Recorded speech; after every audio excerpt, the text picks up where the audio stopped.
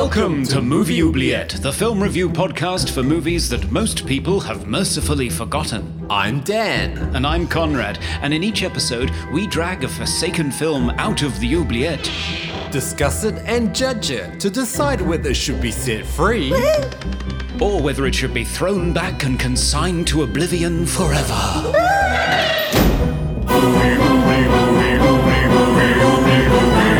We review the films others tend to forget. Come with us and open up the Movie Oubliette.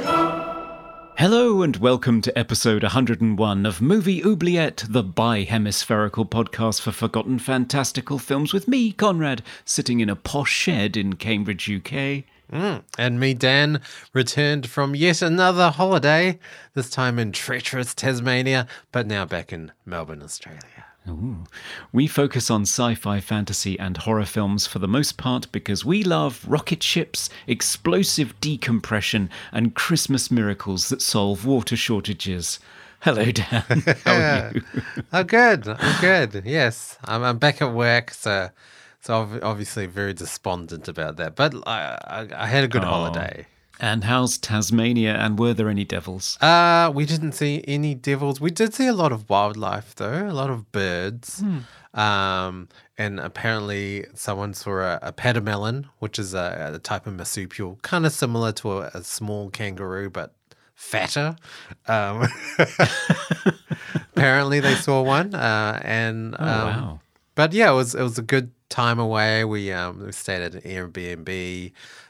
We ate a lot of delicious food, played some games, and saw the sights. Well, that sounds like fun. So Meanwhile, I've been... Yeah. How's your shed going? A little bit more posh than a shed, I would say. Just a little bit, yes. Yeah, so meanwhile, I've been trudging backwards and forwards across my garden with armfuls of stuff, slowly kitting out my new studio room. Yes. But you will see it in live streams if we do more of those. But yes, it's all set up now, and I'm very, very happy with it. It's a lovely sort of movie watching stroke studio space. It's very nice. Yeah, I mean, I commented and I did describe it as it looks like one of those bookshops that you go in and sit on the couch and have a nice cup of coffee and read a book. It looks very comfortable. I just need a coffee machine. Yes, at work when I was on meetings, people did ask me if it was like a stock photo backdrop or whether I was actually here. Yeah, I mean, it has that very newly sort of built, arranged look. It hasn't got that worn-in look yet. No, it doesn't. No, it's got the bamboo plant and the clean wood floor, and yeah, it's all very IKEA catalogue, isn't it? Yeah. It just needs a few stains where I've tripped up and dropped something. Yeah, but not yet. Yes. This is our 101 episode. 101st? Is that what you would call it? I think so, yes. But I did want to mention a few things from the live stream of our 100th episode because it was a bit hard to juggle like reading comments and doing the live, and then we had guests on, and it was, a lot of things. But there was a lot of talk about your hair, Conrad, and your attire. Oh. A lot of adoration for that by Wicked Person and Michael and Melinda from Retroblasting, and Master Sun 42 also mentioned your appearance. Very impeccable, I would say. Oh, well, thank you. I'd like to put it down to Zoom filters, but it was just me. Yeah, it's you just being very well dressed. I also saw a comment that was my favorite comment from someone, Bobby L. Collins, and he or she said, "I feel like I'm watching BBC News, Flight of the Conchords, and Late Night with Jimmy Fallon all at the same time, and I love it." And it was when we had Isaac on, so it was the trio of us from different continents, yeah, and all our accents. Yes. It was wonderful, wasn't it? I had a really good time, and especially with Serge there too.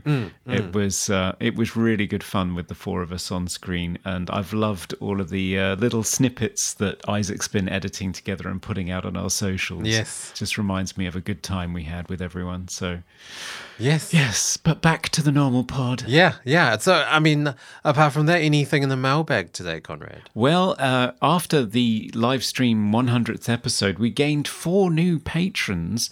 So, Ooh. hello to Chris, Ozma. So we have the Queen of Oz listening to us now from from all the way in the Emerald City. Nick, long-time listener Nick, and Lester. So hello to all of you and welcome aboard. Thanks for your support. Welcome aboard. I hope you saw the live stream.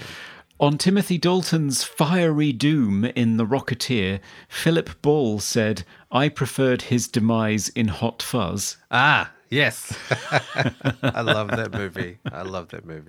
I can quote every line. Doesn't he end up impaled on a model village? Yeah, he does. Actually, I did see a model village in Tasmania. Did you? Yeah, and the first one I've ever seen. It was fun. But no Timothy Dalton's impaled on it. No. Talking of The Rocketeer, Louis Saavedra said, "Movie magic. I remember watching The Rocketeer at the local cinema and enjoying it from start to finish." Sarcastic Asian 003 said, "Watched The Rocketeer again last night.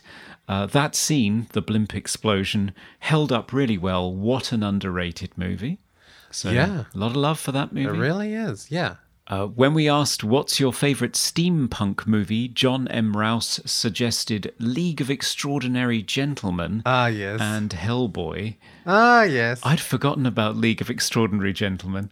I don't recall it being as bad as everyone says it is. I mean, it wasn't good, but it wasn't terrible. I mean, yeah, it had potential to be much better, but I don't think it was as bad. And it was sad that it was Sean Connery's last movie. Well, I think people take against it because it was the film that famously drove Sean Connery out of the movie business. Yeah. Just threw his hands in the air and said, "Screw this," and just went and played golf for another 20 years or so. And even when Spielberg said to him, "Come back for Indy 4," he still didn't do it. He said, "Oh no, if Spielberg can't lure me out of retirement, nobody will." So yeah, I think that's why people hate that movie.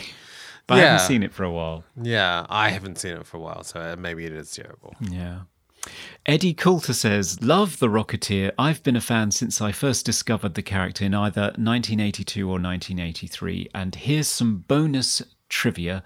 Dan Stevens, the creator of The Rocketeer, was a pretty stand-up guy. He became friends with Betty Page, on whom the Jennifer Connelly character is based, and helped her to arrange financial compensation from her publishers for the use of her image."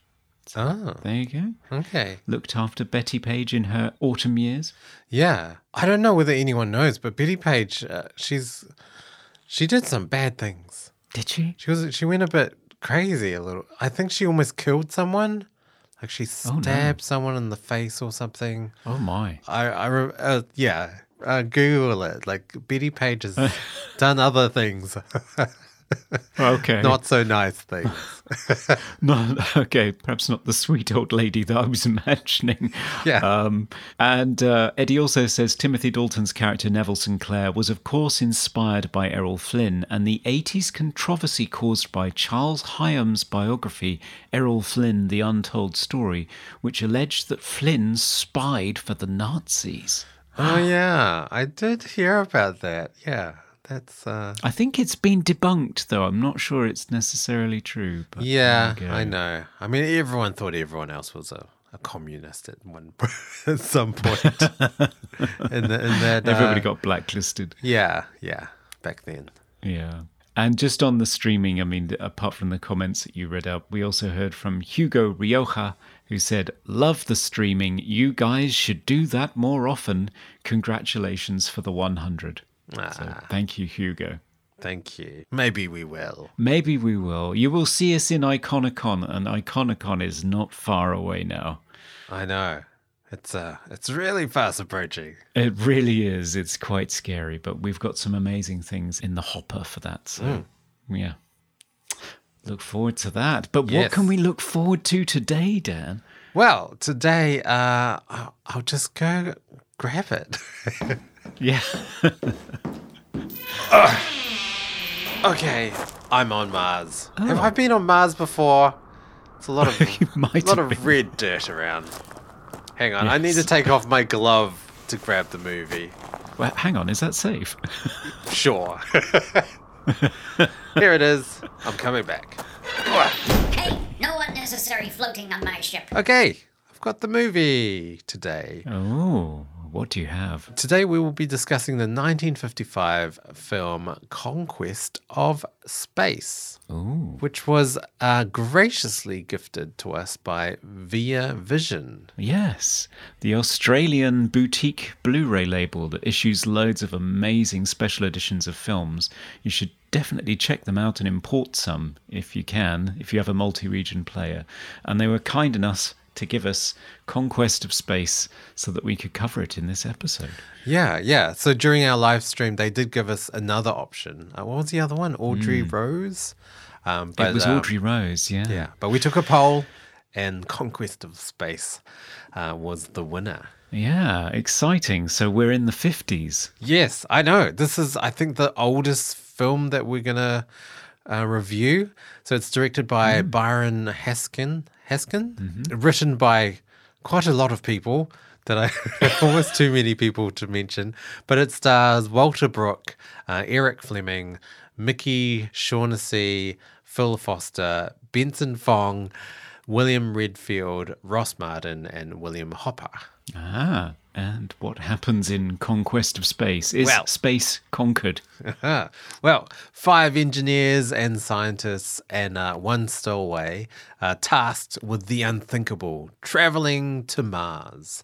After building the spaceship named simply Spaceship, they embark on their perilous journey, surviving meteor surges and asteroids to crash land on the Martian planet. But their commander-in-chief, General Samuel Merritt, is struck down by space fatigue, sabotages their landing, and releases their water supply. Without water, how will the crew return to Earth? Maybe Martian snow and impromptu earthquakes will help. We'll find out in Conquest of Space. It has to be said in that voice, doesn't I it?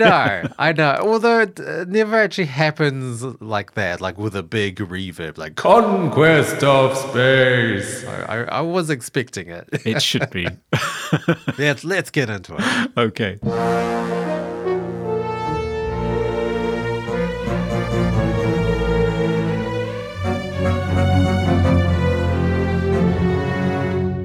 Okay, we are back to talk about 1955's Conquest of Space.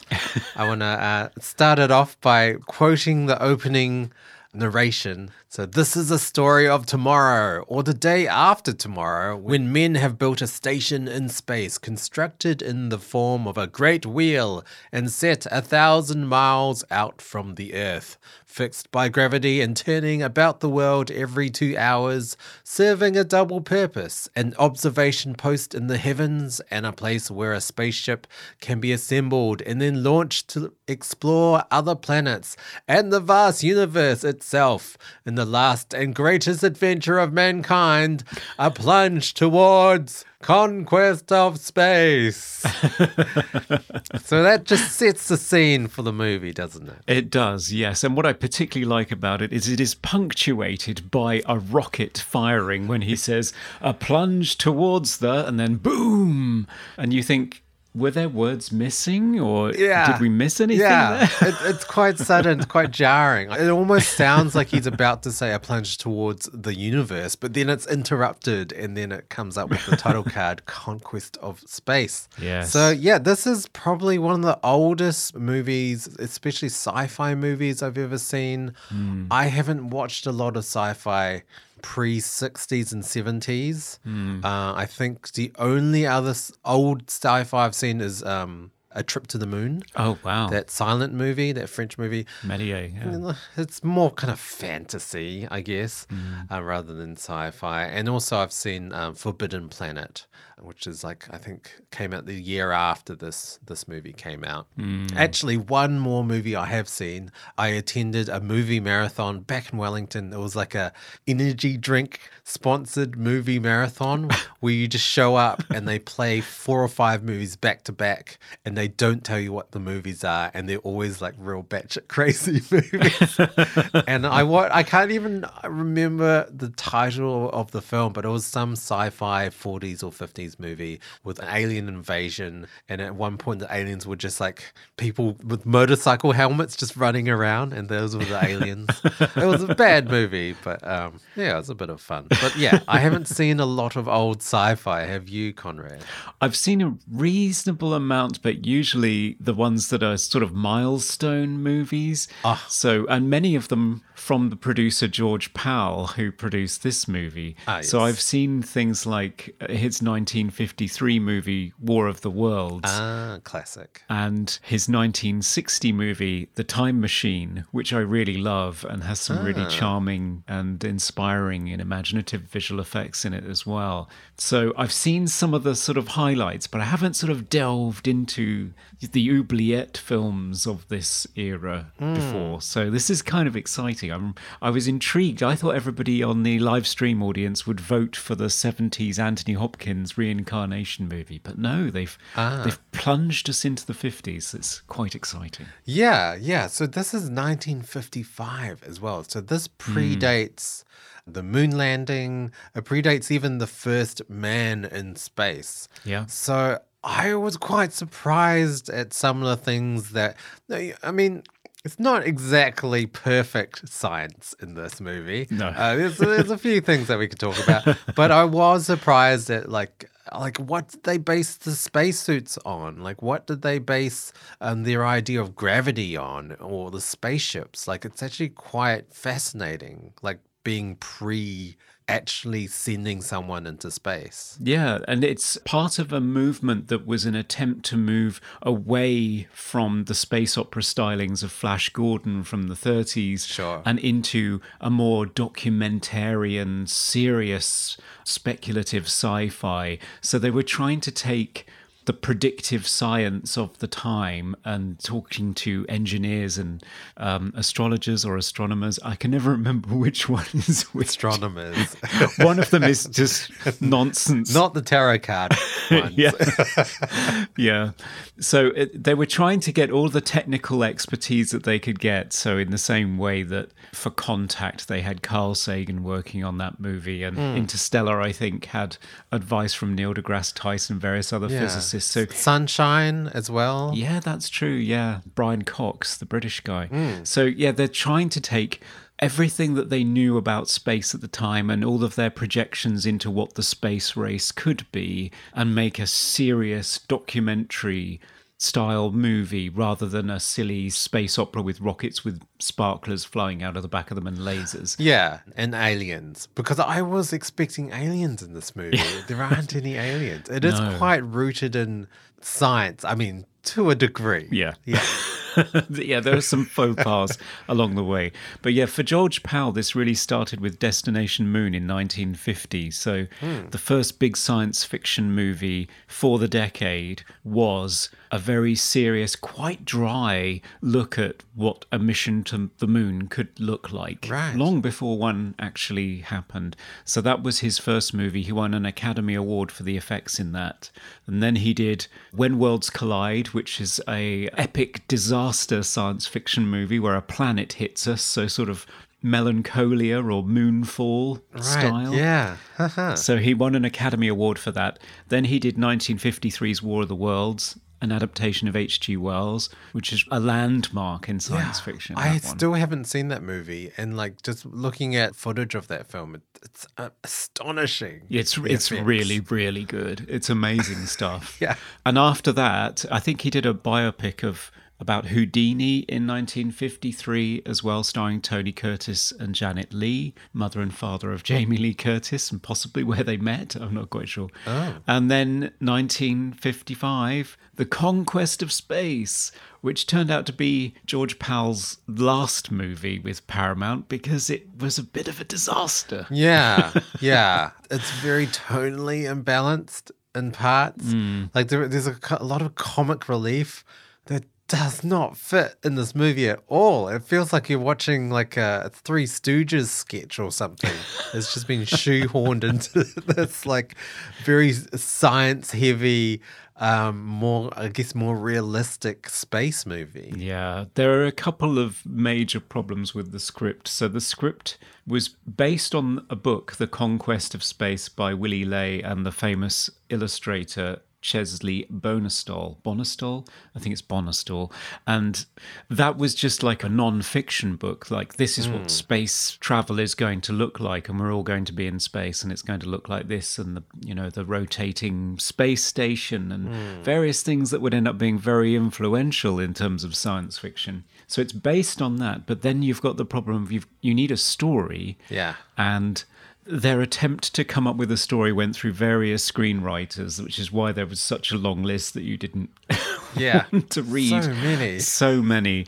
And where they've landed in terms of a narrative, it has two things really. One is you have the captain that goes off the rails and is sabotaging the mission, and you have the comic relief. What's his name? Siegel. Jackie Siegel. Yes, Sergeant Jackie Siegel, played by Phil Foster, who apparently was a great comedic actor in various TV series and so on, and was very successful afterwards. But in this, he's just really irritating and not funny. Yeah, and sort of slapstick humor. So not even dry humor either. It's just silly. Yeah. He almost seems like a cartoon. There's a scene where he has a double take at the food in the mess hall, and it's like, what is this? Like Bugs Bunny? I know. What?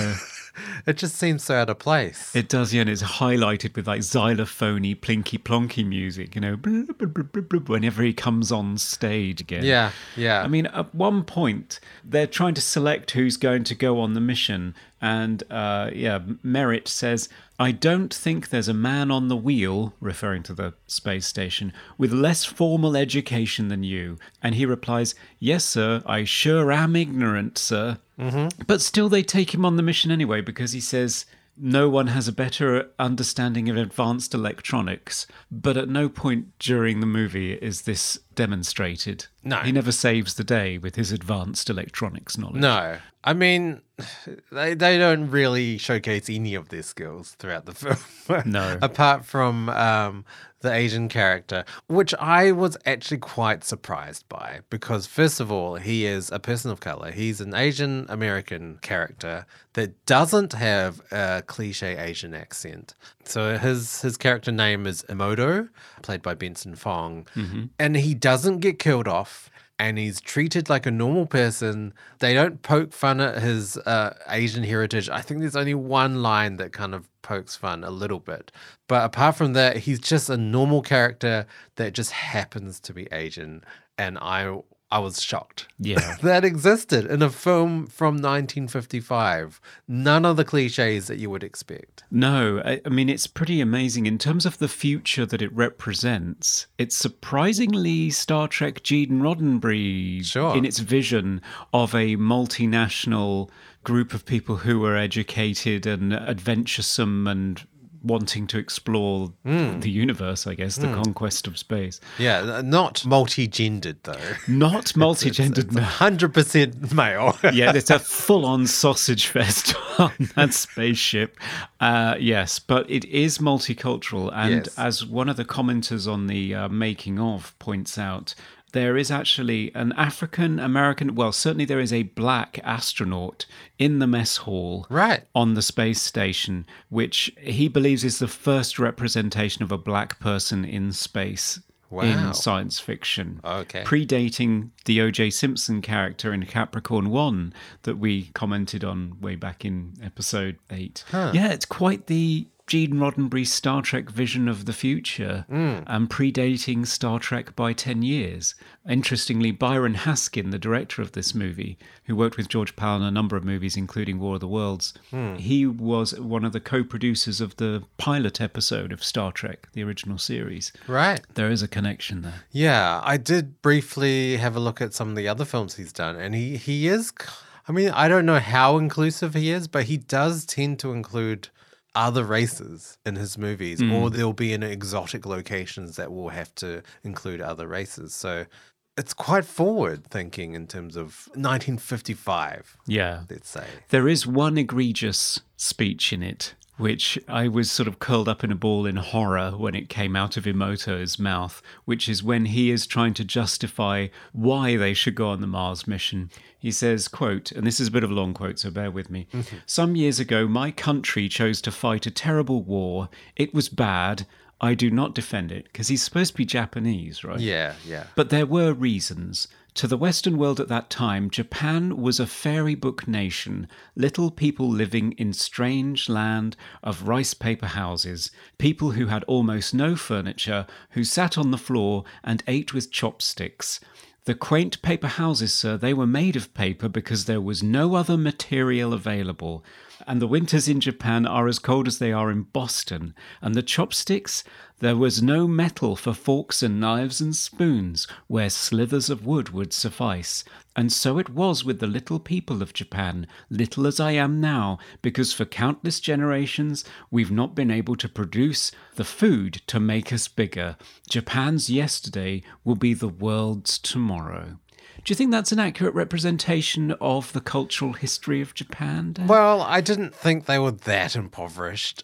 And it seems like a Western view of Japan from someone that has never been to Japan. Well, exactly. I mean, like you're writing a novel, but you've never actually been there, like Biggles or something.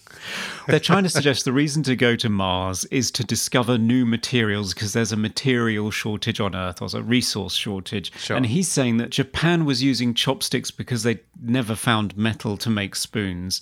Complete bollocks, by the way. I looked it up. The first chopsticks that have been discovered were metal, so this is nonsense, and they had spoons, so it's insane. Yeah. And the idea that Japanese people are short Yeah. because they didn't eat enough, it's just colossally stupid. Yeah. I mean, it is a very sort of naive Western view of the world. Like, everything should be how Westerners do things. Like, Yeah, they don't and the have... reason it isn't is Yeah. because they don't have the same resources as us. Yeah, Yeah, because cultural differences doesn't exist. No. Like, people can't have differences in culture with how they eat food and implements and you know, materials for housing. no, they're just wrong and sadly lacking in the resources and the wherewithal to catch up. No, it's a Western view of the world and very foolish. And I want to say that this isn't a sort of, oh, let's give it a pass because it's a product of its time. This was heavily criticised at the time. Really? That speech. Ah. Yes, it was seen as patently, obviously dumb. That this could anyway pass as an intelligent speech from a human being. Okay. So it's not a product of its time, it's just crap. Right. Right.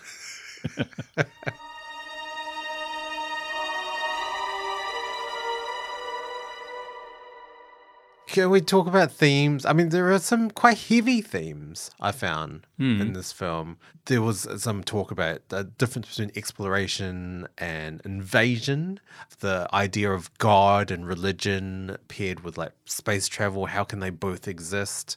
And then you've even got stuff with the two Merritt characters, the father and son, and they have sort of the conflict between them and the son feeling like he's trapped, like he's been sort of roped into this space mission without his consent. He didn't volunteer for this. He just wants to go back home. But then he rips up his leave slip anyway and he joins the space trip. Yeah. I don't know. There are some quite heavy themes interwoven in this movie that I did not expect. I thought it was just going to be a fun romp in space. They go to Mars. They see some aliens and they go home. But there's a lot more to this. It's quite complex layers of topics that they cover. Yeah, it's very true. I mean, both of them are considered missteps by George Pal aficionados and critics generally. The idea that this plot should be driven by a father-son dynamic that doesn't really resolve itself. Well, someone dies. He kills his dad. Yeah. It's the easiest resolution, isn't it? Yeah, his dad goes bonkers, so he kills him, and then they lie about how he died so that he can still be seen as a hero after the fact. Yeah. Largely because of the presence of the character played by Mickey Shaughnessy, Sergeant Mahoney, who is sort of this stereotypical Irish sergeant character from a World War II movie. Yeah. But there are a lot of World War II movie tropes in this movie. So the father-son dynamic, where the father is sort of forcing his son to walk in his footsteps because he's got some vision of what his son's future should be, and he's damn well going to follow it. And the son sort of struggling with that because he's newly married to a woman whose name is actually mentioned once, who was back home and had to stop decorating their cottage or something because he was leaving. I don't know. There's some sort of tragedy there. Never see her. No. And then you have this issue of religion where I think there are two things that set you up for, this is going to be picked up later. One is after they've introduced this idea of space fatigue, which affects a character earlier on before they select the crew for the actual launch. Somebody becomes paralyzed in a non-stressful situation and gets cut from the team. Shortly after, it's been described that it can lead to complete psychosis. You see the father almost faint outside his quarters and have some weird drink that you never find out what it is, but he keeps secretly chugging something. So that's kind of like the pressure syndrome that affects the Michael Biehn character in The Abyss. So it's sort of a hint of, this character's gonna go crazy. And then there's a point later on where he takes his Bible on the mission, and at one point the son says, I don't think I've seen you reading the Bible quite so much as I have recently. And you just think, put a pin in that. That's not going to end well. Yeah. So the father just goes into full-blown paranoia that their mission, given that it's never mentioned in the Bible that man will travel to Mars, he becomes convinced that they are committing blasphemy. Yes. So he just thinks, well, in that case, I'll commit an even greater sin and murder everybody. Yeah, I do feel like it is kind of a trope that tends to happen in either space movies or undersea movies, where someone just goes crazy because of some sort of thing, because of pressure or space or whatever. Yeah. I mean, I didn't expect that in such an old movie, though. No. Like, that seems like quite a modern trope. I did find a lot of things in this movie felt very influential to other movies. Like, I kind of found it similar to Interstellar and The Martian. Yes. And 2001 Space Odyssey that you've mentioned with the spinning space station and even Silent Running as well. Yeah. Surely this must have influenced all of those films. Well, I think George Pal's clutch of movies in the 50s really did set the stage for what the serious sci-fi movie would look like. I mean, he's not quite there. You've still got this ridiculous comic character rumbling around in it. But you look at it and you start seeing there's a visual aesthetic that Kubrick was clearly influenced by for 2001. You can see that in spades.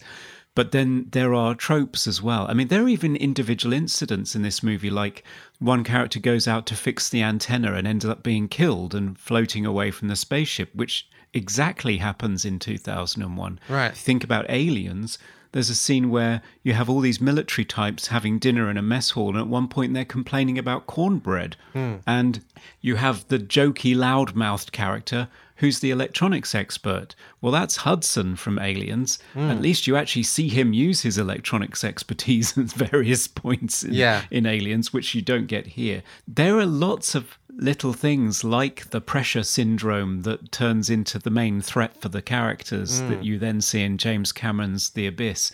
There are lots of things in here that I think point towards where sci-fi would go. So we're seeing the germination of all of them, which is really interesting. Yeah, it's also really interesting. It's 1955. Yeah.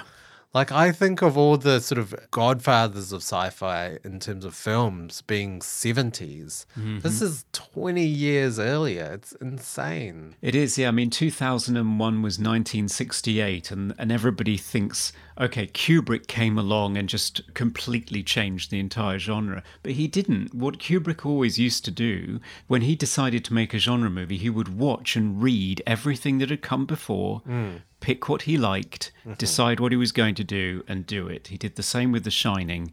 So he did his horror movie having watched loads of horror movies. Sure. And you can see the things that influenced him, that he used and improved upon, and you can see the things he completely invented himself and pointed a way forward. It's part of a continual line of development. Yeah, this movie does feel like a stepping stone from one era of fantastical, silly, gimmicky sci-fi pre this movie to much more grounded, science-driven sci-fi. Because I feel like sci-fi now, especially space movies, is so airtight with its science. Yeah. Like, you cannot get it wrong, or no one watched that movie.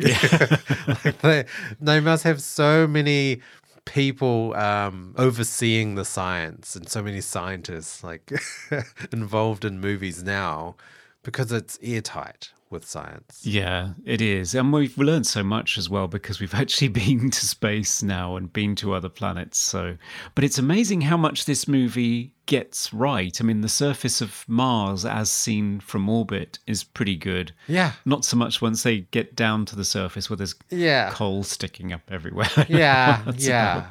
I mean, what were they basing this on? They had zero footage of people in space. People had not been in space yet, not till the first person in space was in 1961. Yuri Alexeyevich Gagarin, a Soviet cosmonaut. Yes. 1961. That's 6 years away from this movie's release. That's pretty astounding that they were actually able to imagine what it would be like with gravity and how the spaceship, like the seats would swivel round and they would be ended up lying down. It was, and even the idea of having magnetic boots, as silly as they were, they did think about it. Yeah, they did, and they got the revolving ring for the space station, so the centrifugal force would create artificial gravity. You have a spacewalk scene where they move from one shuttle over to the space station, although that's, a little bit ridiculous. I mean, very dangerous. They're completely untethered. They just float over from the rocket to the space station, completely untethered in their spacesuits. It's insane. Yeah. But, the look of it was correct. Yeah, no, I thought that as well. Their spacesuits don't have any means of propulsion. Yeah. And they're just pushed in the general direction of the space station. In the case of the civilian, they just kick him in the arse and he just spirals head over heels towards the space station. And they just hope that he gets there. So, what? Yeah, and then he just comes out of his spacesuit and he's in a full suit. So he's got a full tailored suit on underneath the spacesuit. It's the 50s. I'm ridiculous. 50s businessman. Point me in the direction of business. Talking about other sort of space science things that they didn't quite get right. Everyone smokes everywhere. Yeah. Like, that would never happen. You can't smoke in space. Also, I did kind of laugh. I mean, it was kind of silly, but when they were given the food of the pills, each pill was this was like roast beef pill and this was a spinach pill. Yeah. It was silly, but at least they kind of thought of, hey, what would people eat in space? Like, what would be the easiest means of eating food? Whilst everyone else is eating roast dinner. Full roast dinner with salad and steak and everything. Like, I'm pretty sure that's not how they eat up in those space stations right now. No, I'm sure it isn't. But you can see they put some thought into it. Yeah. They just made it disappointingly literal that it ends up being pills for specific foods rather than just nutrition generally in a paste, which I think is where the space missions landed. Yeah. They just have baby food, don't they, pretty much? But yeah, there are various things. I mean, it's quite ridiculous. Originally, they're supposed to be going to the moon, and then they just get a message from businessman in business suit to say, hey, down on Earth, we've just decided you're going to Mars instead. And in case you were wondering, the distance to the moon is about 238,000 miles and takes around 3.5 days to get there. On the other hand, Mars is 33.9 million miles away and takes 9 months, or a 21-month round trip, allowing for the fact that you have to wait for a launch window to get back to Earth again. I thought it took longer. No, I apparently... always thought it took like 6 years to get to Mars. No, apparently it's 21 months round trip. Wow. So they do that in The Martian, don't they? They go back for another year to rescue Matt Damon. Yeah. But still, Oh, it's closer than I thought. it's closer than you thought, but it's still not sort of... We're going to go from a 3-day trip Yeah. to 2 years. Yeah. So yeah, it's a bit ridiculous. It is. It is. Some other parts of the film I was surprised about. There's quite a lot of danger in this movie. The fact that people die. That guy fixing the satellite antenna, I guess, does his suit get compromised and his head explodes? Is that what happens? Yeah, is it... The classic head exploding space death? You have to do it. You have to do it. And maybe this is the first one. And it's quite gory too. In fact, it was so gory, they had to cut stuff out of it. Right. You'll notice it's a bit jumpy, that sequence. It goes from him being hit by a small meteorite, his suit exploding around the chest area, and then there's a jump, and then the next time you see him, his visor is just red. It's just full of it's blood. like Outland styles exploding. Yeah, it's pretty gory. It's like when they take off, and whenever they go through one of these sequences where they're doing like a big burn to get underway or to land or whatever, they're all pinned to the floor with blood coming out of their nose and mouths. Yeah. You know, it's shown to be a dangerous, violent trauma on the body, space travel, which is pretty amazing. Yeah, I mean, I have to say, I don't think I've seen blood in a movie this old. No. You just don't tend to see blood. Not in a space movie. Even Hitchcock movies, like I was surprised to see blood in The Birds. No, usually people get shot and fall over. Yeah, and you they just never hold the see chest. anything. Yeah. Yeah. You might see a bit of ridiculously red paint on their hand if they need to sell it, but usually nothing. No, it's quite gruesome for its time. I mean, you know, relatively. I mean, it still looks like red paint in this movie. It doesn't look like blood, but it was still surprising to see it nonetheless. It was. Well, it's still 3-strip Technicolor, so all the colors are very, very vibrant in this movie. Right. Now it's time for Random Trivia.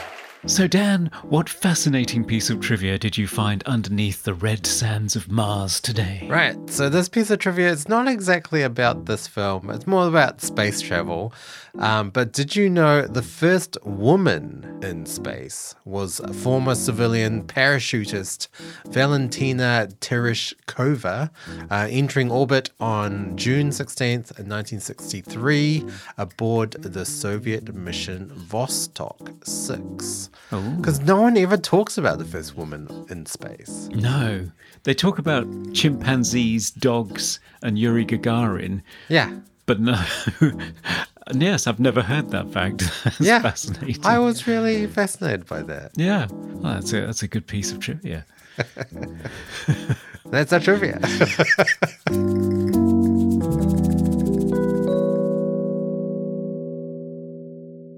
So thinking about other elements of the film, what did you make of the score, Dan? Yeah, so it's scored by Van Cleve, who I have never heard of. Apparently has done a lot of orchestration, mostly uncredited, for a lot of movies. But yeah, I've never heard of this composer. I like the score. It did feel kind of radio drama-y. Like it was very theatrical. It felt like it was a radio-sized orchestra as well. So a lot sort of kind of stripped back. A lot of brass and strings. Wasn't what I expected for sci-fi of that decade. I thought there was going to be theremin and more organ or maybe early electronic music instruments, but it was very grounded in almost like action adventure type music. Yeah, very much. With one exception, one cue that keeps recurring, or a motif that I really like, which is these floating 2 chords that he has on tremolo strings and soprano voices for the space scenes. That's really sort of mysterious and shimmering and strange. And yeah, I love it. It's really good. Yeah, it was a very emotive score. Like it was kind of teetering on like fantasy magical almost. Like it has a lot of chromatic movement, I think.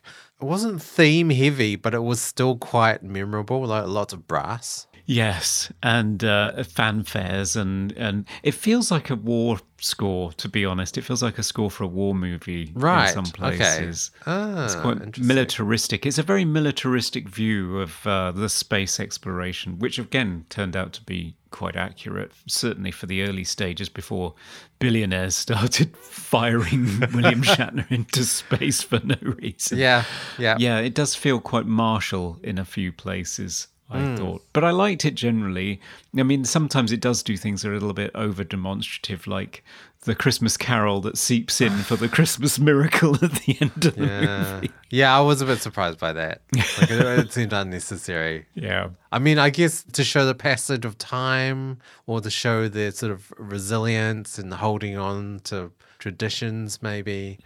But yeah, it seemed a bit out of place. Yeah, for the most part, I thought the music was very good. The sound, not so much. No. I mean, it's the 50s. Did they even do Foley work back then? It doesn't sound like it, no. Yeah. I mean, they did fairly well with rockets and hardware and the sounds of meteorites. I mean, they take liberties with the idea that there wouldn't be any sound in space, for sure, because there's lots of it here. Oh, well, and also it's first man in space anyway. So, there's a lot of liberties there. One thing I noted that is often in movies that wasn't in this movie sound-wise is when they have the helmets on, normally they have like, the radio voice. They just sounded like they just had plastic helmets on. Yeah. The helmets did nothing. They weren't airtight or anything. It was just, No, they were just like buckets over their head, weren't they? Yeah. Well, my wife pointed out they look like rubbish bins, like turned upside down. Yeah, they do. She's right.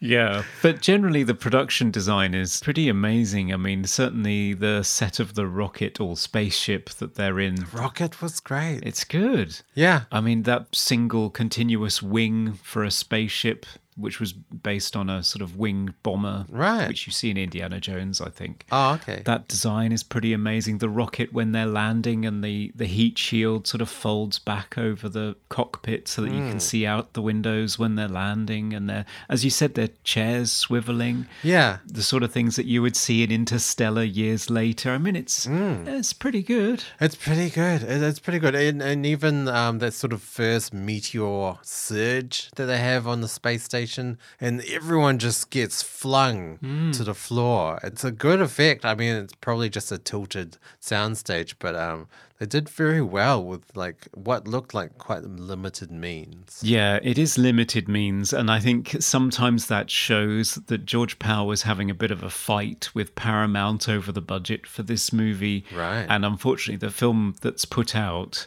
was not finished. So particularly the optical effects in the movie look like they're the first pass.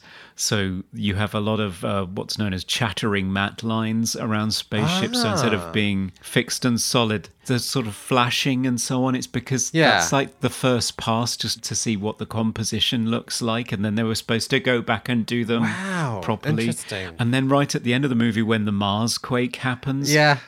There's a glitch. there's a glitch because there's all of the characters in the foreground, and then towards the end of the shot, they just disappear. Yeah. And all you can see is the miniature plate behind it because they just, I don't know, forgot, didn't finish it. Yeah. So they vanish. It's a bit embarrassing. Yeah. Because it's still in the movie. Yeah. So yeah, they didn't finish the movie, and it looks a bit shoddy here and there. Yeah, the chattering stuff, I didn't realize was like just a first pass. I thought, oh, it's this early blue screen stuff. Because you see that on like Zoom calls, when people put like Yes, a different background and it kind of glitches in and out of the background and the person in the foreground. So I thought it was that. But yeah, that's disappointing that they didn't get to properly finish the visual effects. No, they didn't. And so the finished film is not one that George Powell would talk about at great length afterwards. Wow. He was, by all accounts, a very gentle man, a very kind man who avoided conflict, and he would never really talk about his failures or badmouth anybody.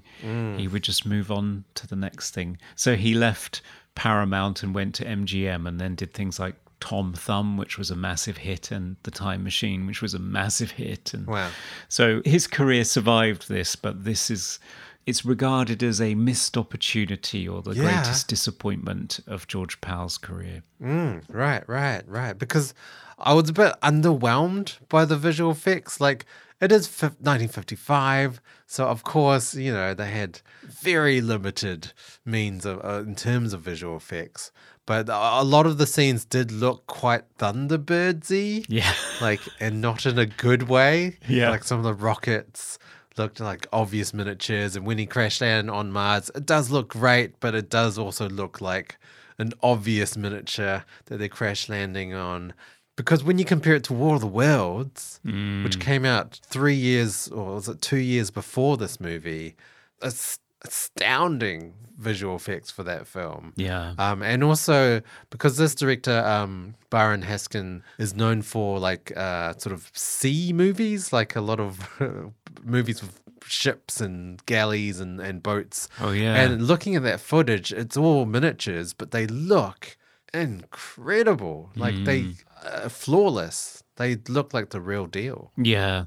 So he was an expert at this kind of stuff. He was kind of a journeyman director. He obviously wasn't the kind of director who would look at the script and say, hey, this isn't working. Let's figure out how to fix this, because he just shot this script as it came to him and it's crap.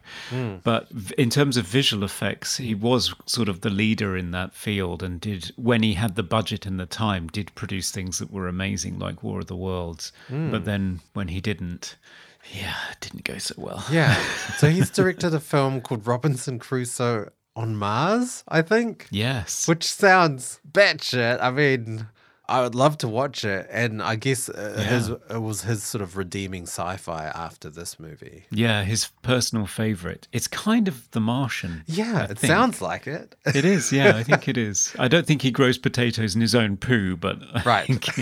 Yeah, it basically is a guy getting stranded on Mars trying to survive. So, yeah, quite the precursor again. And he also directed Treasure Island, right? Which was the first live action Walt Disney film, which I think I've seen because I was huge into the classics when I was a kid. I read Treasure Island, Three Musketeers, and Man in the Iron Mask, and all those sort of classic books. So I definitely would have watched that movie. And again, that one was considered to be shockingly violent for its time as well, because there's a point in it where a child shoots a pirate in the face. Right. Yeah, so pushing boundaries even then. Yeah, it's great. Coming to you live from the Movie Oubliette Theatre, it's the prestigious Mobley Awards.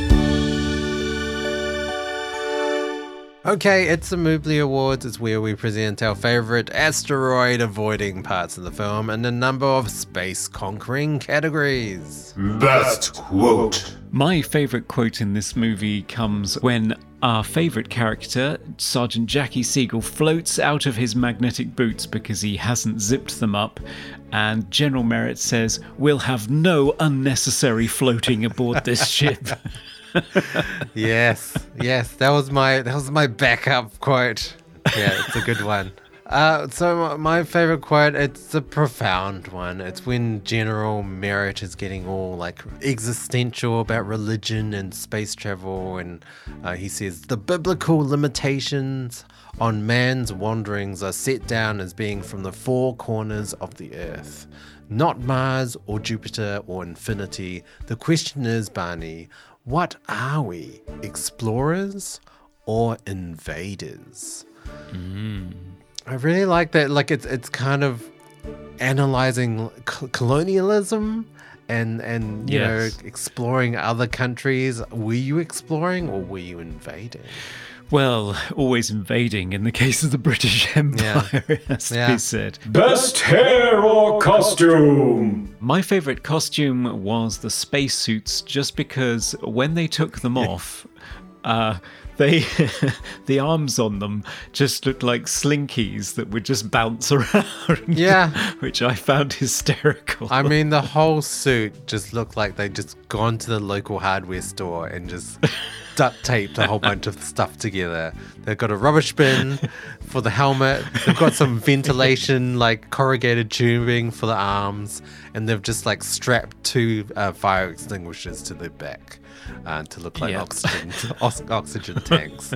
Yeah, I had the spacesuits as my nomination as well. Most 50s moment. I thought the most 50s thing about this movie was just the optimism about our limitless progress and our magical future in space together. It was all a bit sort of gee whiz, and we're all going to be up there in space stations. I think it's notable that Disneyland opened the same year, 1955, with Tomorrowland, with its promise of this bright right. sci-fi future that everybody thought that they were on the brink of in 1955.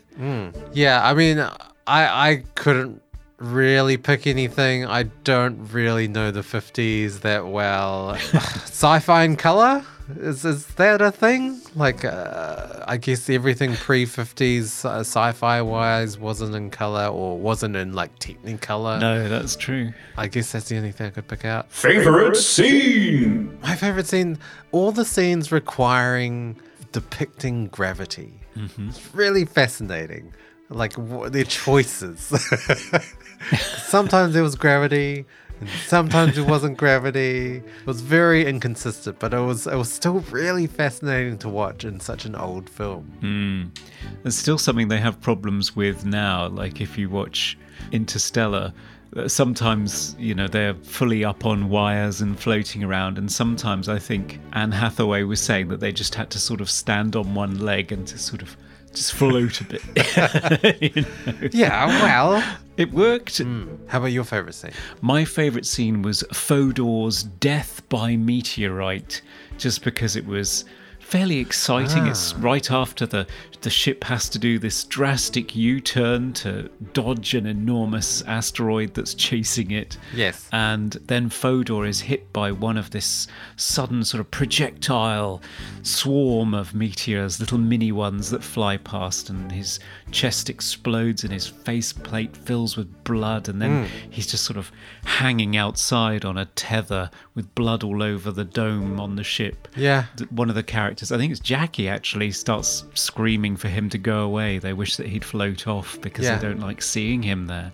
So it's pretty grim, pretty shocking. Most cliche moment. I was struggling to find sci-fi cliches in this movie because I was finding mostly war movie cliches.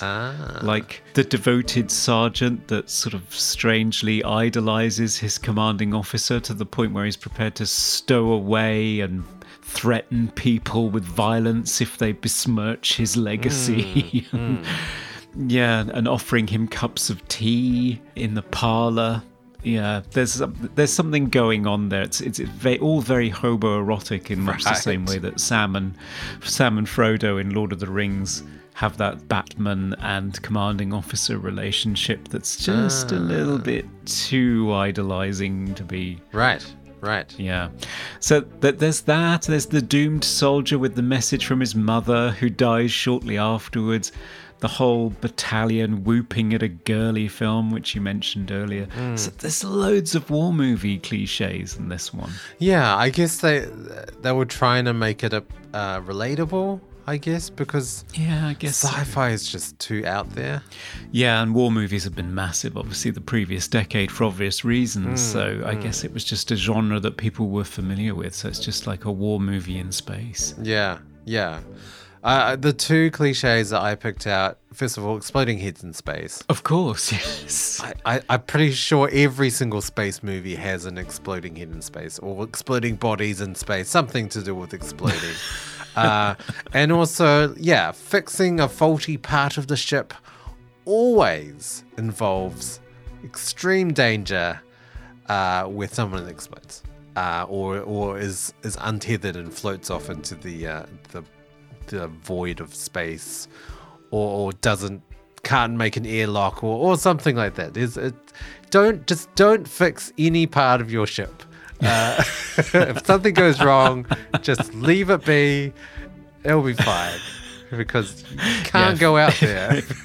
Best special effect. Well, I'm going to be pretty repetitive and say it's the mini meteorites hitting Fodor, because I think those are really well visualized. They're just sort of bright streaks of light, and the explosion on his spacesuit is pretty good as well. So some of the exterior spaceship shots are pretty good. Yeah. When they haven't got chattering matte lines, but most of them are a little bit rough around the edges.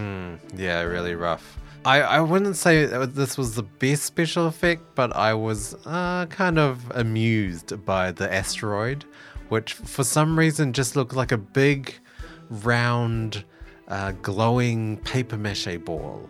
Like, I don't know, they didn't make it rocky enough. It looked very spherical, very round. I don't know why. No, I guess just the lack of experience of what asteroids actually are, I guess. That's the one sort of pulpy comic booky thing in the movie. Favorite sound effect. Yeah, not a lot of sound, as I mentioned in this movie. The rockets, I guess, it's always interesting to hear how rockets sound in sci-fi. These had a very high-pitched sort of squealing noise to them, like almost like a kettle. It was quite piercing. But, you know, the general sort of low, sort of white, noisy, thrusty rockets were also there as well. Yeah. Well, my favorite sound editing moment, rather than sound effect itself, is the sudden contrast between that harsh, distorting rocket burn noise when they set off for Mars, followed by this sudden and abrupt silence when they cut the rocket off. Right. And then in comes Van Cleve's mysterioso heavenly mysterious music, and it's such a nice contrast between all the noise and fury and danger of the first part of it. I just thought that's a really great sound editing moment. Right. Most funniest moment. So my funniest scene, definitely unintentional, was when they were going at max speed or warp speed, whatever they want to call it. And I don't know why. I mean, I know that they were trying to sort of portray the effect of, like, you know, G-force on their faces. So they're going very fast, and there's like wind blowing, and their faces are getting pulled back. But it just looked like a horror movie. Like, what? I don't know. Their eyes were rolling at the back of their heads. Like, it's like their faces were made out of plasticine, and they were just getting distorted, and it was terrifying. Yeah, they're all gurning for England there, and yeah, it's pretty shocking. It's quite a startling effect. Apparently, this is the same thing they did on Destination Moon. Although I haven't seen that movie, they created a special contraption that would like grip the edges of their face and just like pull it downwards in a really weird. Yeah, progressively pull it. Wow. So it reminds me of that happens in Moonraker, the 79 Bond movie with Roger Moore in it. He gets put in one of these centrifugal force astronaut training devices and flown around far too fast. And I think they did that just by firing a jet in his face. Right. So yeah, he suddenly gets a rather drastic facelift with all of his skin being pushed in all kinds of directions. It's pretty horrifying and not accurate at all. This is not the way G-force works in the slightest. Okay. Well, the moment that made me roar with laughter was after they'd been on Mars for some time running out of water because the general had gone bonkers and gotten rid of it all. It snowed and Christmas music started to play. And I thought, what is this? Is this a Frank Capra movie? What are you doing? Yeah. And that's our movies.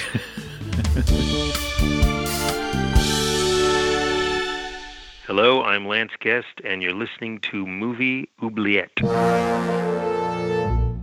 Okay, it's that final part of the pod. Final verdicts. Should 1955's conquest of space be thrust into outer space and beam down on all of us to adore, or should its head explode in a meteor surge and be thrown back into the oubliette to be forgotten from sci-fi history? Conrad. Conquest of Space. Delivered to us by our fans and by Via Vision. Shout out to Via Vision. Well, what's your final verdict for this movie? Well, I think it's an important stepping stone, as you've said, from one era of sci-fi to another.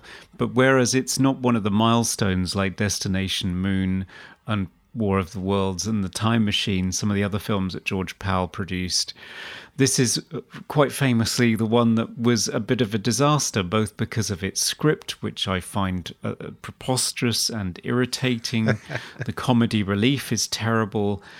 I take your point that they're engaging with a bigger sort of colonialist story with the religious man gone mad and paranoid story, but I didn't find the whole man goes crazy because of religion and turns into a saboteur who's even hell-bent on killing his own son thing particularly convincing.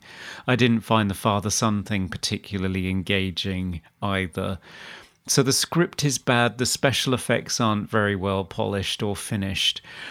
I'm glad that Via Vision has done this amazing release with all of these commentaries and extras, and it was very kind of them to supply it. It's great that they've done it because this film has been very hard to find because it failed for a very long time. It was very difficult to see it. So I would say if you're a huge fan of the genre and you want to see a film that undoubtedly Kubrick watched before doing 2001, and one of the films that created many of the genre tropes that we're all so familiar with now, by all means, check it out. It's worth doing. But as a film, do I think it's an enjoyable film to watch? Is it an engaging, effective piece of filmmaking? Absolutely not, no. So I would puncture that thing and let the visor fill up with blood and then send it hurling off into space. To be honest, but it's a tricky one because it is an important film in many ways, but it's not a very good one. Yeah. I mean, I think for me, I will give it a little bit of leeway because it is from 1955. That was a long time ago. And this movie does touch on a lot of very modern tropes for sci-fi that I did not expect from 1955. Yes, it's not a perfect film by any means. There are problems with all the things that you've mentioned. I mean, even visual effects wise, it could have been so much better. But, you know, studio interference and all that sort of stuff, it's a shame. I think for me, this movie is such a sort of timepiece. It's almost like a piece of forgotten history that I think people would be fascinated to watch. Okay, it's not the most enjoyable film. It's a little dated. It's not, you know, a classic like 2001 or War of the Worlds. But I think it's like a historical timepiece of cinema that is worth a watch if you want to see sort of the progression of sci-fi as well. Like I am really fascinated by sci-fi as a cinematic genre that didn't really sort of flourish until visual effects caught up. Like it was very hard to do sci-fi as a genre pre-CGI even. Like it was tough. It was a very tough genre to pull off. And yeah, I'm very fascinated with how it originated and this movie, Conquest of Space, is that sort of missing link between sort of the old world of sci-fi and the sort of modern, more scientific world. So I would recommend this movie to sort of more sci-fi fans. Yeah. Okay. Interesting. Well, that means our 101st episode. The first episode since our centenary is going to be Down to the Coin. Yes. The Coin of Fate. Okay, Danny, you're going to go for heads or rocket tails? Well, you said it like that. I'm going to go for rocket tails. Okay, here we go. Ooh. Oh. It's tails. You always win the coin toss. That's something I didn't do for our 100th. I was going to look at the stats for how often you win the coin toss. I think it's a pretty fair winnings on both of our parts. But I'm very happy with that result. Okay. Yes, Conquest of Space lives again. It conquers after all. Off you go, Conquest of Space. Fly. They're perpendicular. Rocket away. Well, huge thanks to our viewers or listeners of the live stream that chose that film for us, and of course to Via Vision for gifting us the film to talk about with all those great extras. The extras, the featurettes were fascinating to watch. There's pretty much an expose or sort of like a biography of Byron Haskin in one of the featurettes, which was really, really, really interesting. Yes, and the two commentaries, one by a historian who looks after George Pal's estate, Justin Humphreys, is fascinating, and then Barry Forshaw and Kim Newman, a pair of British critics and experts in sci-fi and horror, do a commentary too. It's a really good package. Via Vision always do amazing Blu-ray special editions, so it's well worth checking them out. Yeah. And I'm not just saying that because they gave us a freebie. I buy their stuff all the time. Yeah. But it was a really good insight into cinema history, like sort of the progression of George Pal and Byron Haskin, and all the films that they did together and sort of subsequent films. So it was, I learnt a lot. Yeah, it's a fascinating package. So if you are interested in this genre and this feels like something that would fascinate you, then do check it out. Yes. And if you are fascinated by our podcast, you can look forward to our future episodes by following us on all social media platforms, Facebook, Twitter, Instagram, Reddit, and why not watch our live stream on YouTube as well if you didn't catch it live. And you can email us at movie.oubliette@gmail.com. And if you'd like to support the show, then you can head on over to Patreon, where for as little as $1, you can nominate and vote on films for us to cover in future episodes and get extra extended parts of the show. And for $5, you get access to exclusive extended interviews with our special guests and a monthly minisode, which we now do by video, possibly live stream. You never know. We might live stream them. Yeah, maybe. And we have merchandise as well on Redbubble, everything you can you would want to decorate your house with, or maybe your garden studio. Just head on over to Redbubble. I do have a Movie Oubliette cushion on the sofa behind me. Yes. And I'm thinking about getting a clock too for that wall. Oh, very nice. Yes. So yeah, loads of amazing stuff at Redbubble. So Conrad, what's on the cards for next episode? Well, we thought we would do something fantasy-based for our next episode, because it's been a while since we've done some fantasy. And we thought we'd leap forward from 1955 all the way to 2006 to cover the M. Night Shyamalan movie, Lady in the Water. Oh, okay. Wow. That's going to be interesting. That director for me is very hit and miss. So I'm hoping for a hit, but it might be a miss. Yes, this is something that you've been circling for a while, because I think you stopped watching Shyamalan movies after a while. Yeah, I gave up. I did give up. There have been some good ones. I liked Split. I thought that was a good movie. But yeah, for the most part, a lot of the happenings for me.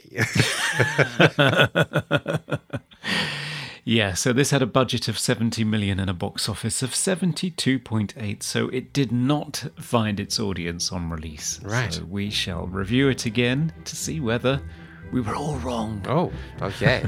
Looking forward to that. Okay, well, thanks everyone for listening. It's been a blast as always. Yes. Until next time for Lady in the Water. Goodbye. We review the films others tend to forget. Come with us and open up the movie oubliette. Steak, mushrooms, asparagus.